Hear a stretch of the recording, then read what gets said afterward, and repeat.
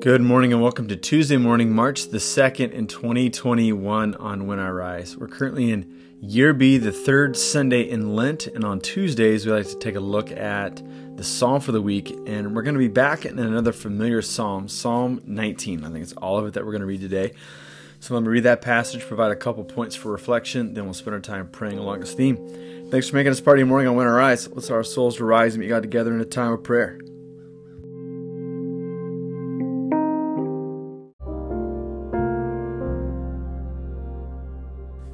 Psalm 19. The heavens declare the glory of God. The sky displays His handiwork. Day after day it speaks out. Night after night it reveals His greatness.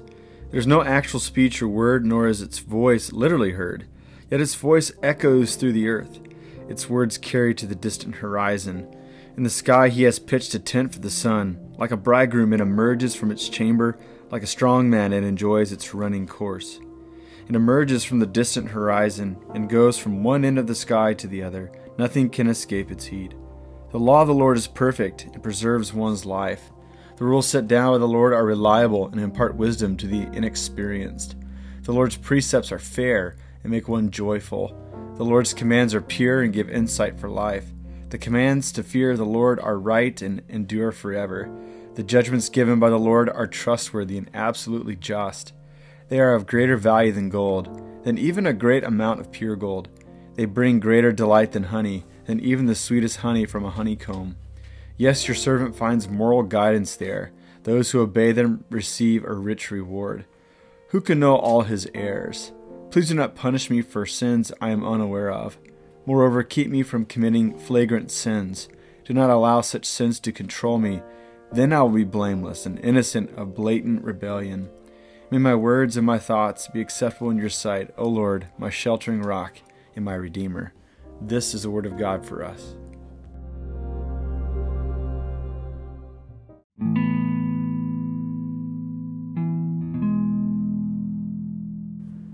Human psychology would tell us that we need guidance as human beings because left to our own impulses, things don't end well. And this is something that we see even in some pretty peculiar language in the Bible. We see in Ecclesiastes chapter 3 that God has both set eternity in our hearts, and He has also allowed this great forgetfulness to live side by side with one another.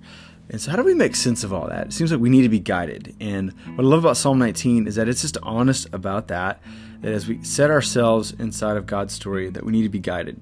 The first 6 verses are a general hymn of how the earth is full of the glory of God. And as we look at the way the sun rises and sets, as we take a look at the different patterns of nature in the world around us, we do conclude that there's perhaps something else going on outside of me. And then it takes a pivot in a different direction in Psalm 7, where it says, the law of the Lord is perfect, it preserves one's life. And over the next several verses, it talks about rules, laws, precepts, commands, all getting towards the same thing, that this God, this infinite God, this intelligent God, is trying to show us the way forward. And then it talks about the promises of following these guidances in verses 10 and following.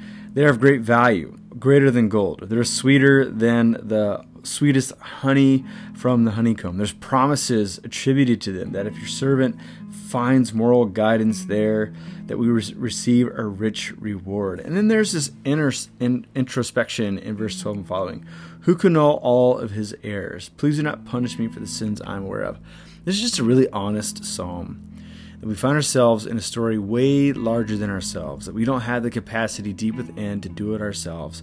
But thanks be to God because He's giving us a rule. He's given us a law. He's given us wisdom and guidance. He's given us a path in order to find the true and deep way forward.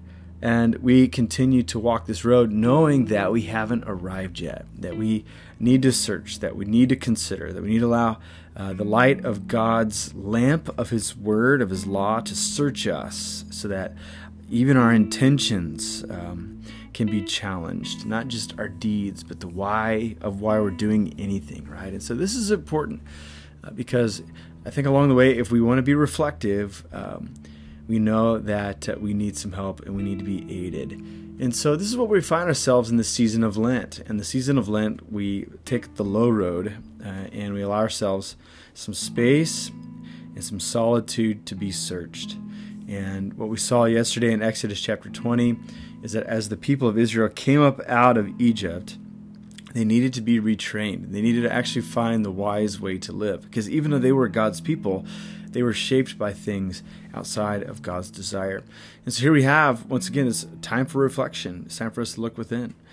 There's got to be something that if you and I really meditate, really chew on the way we think and the things that we do, we say to ourselves, man, I think things are going well, but there's a couple areas of my life where I'm getting owned by some things. It's like I can't help but lose my temper. I can't help but engage in gossip. I can't help but maybe think about my own needs instead of considering the needs of others.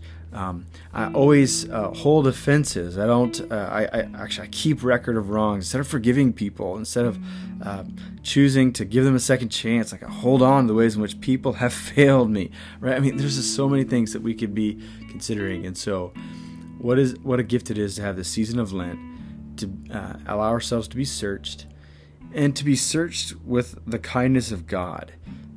We're not being searched that we found out and so God could say, hey, I told you so. But we're being searched in order for God to say, hey, this stuff is beneath you. Like, you become a new creation. So let's start over. Let's try again.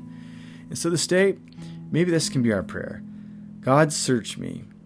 Understanding that when we ask this God to search us, that he searches us with eyes of kindness and for our good. So may you and I yield to this search this morning. May we hear the kindness of God as God does so. So let's spend some time praying along this theme this morning.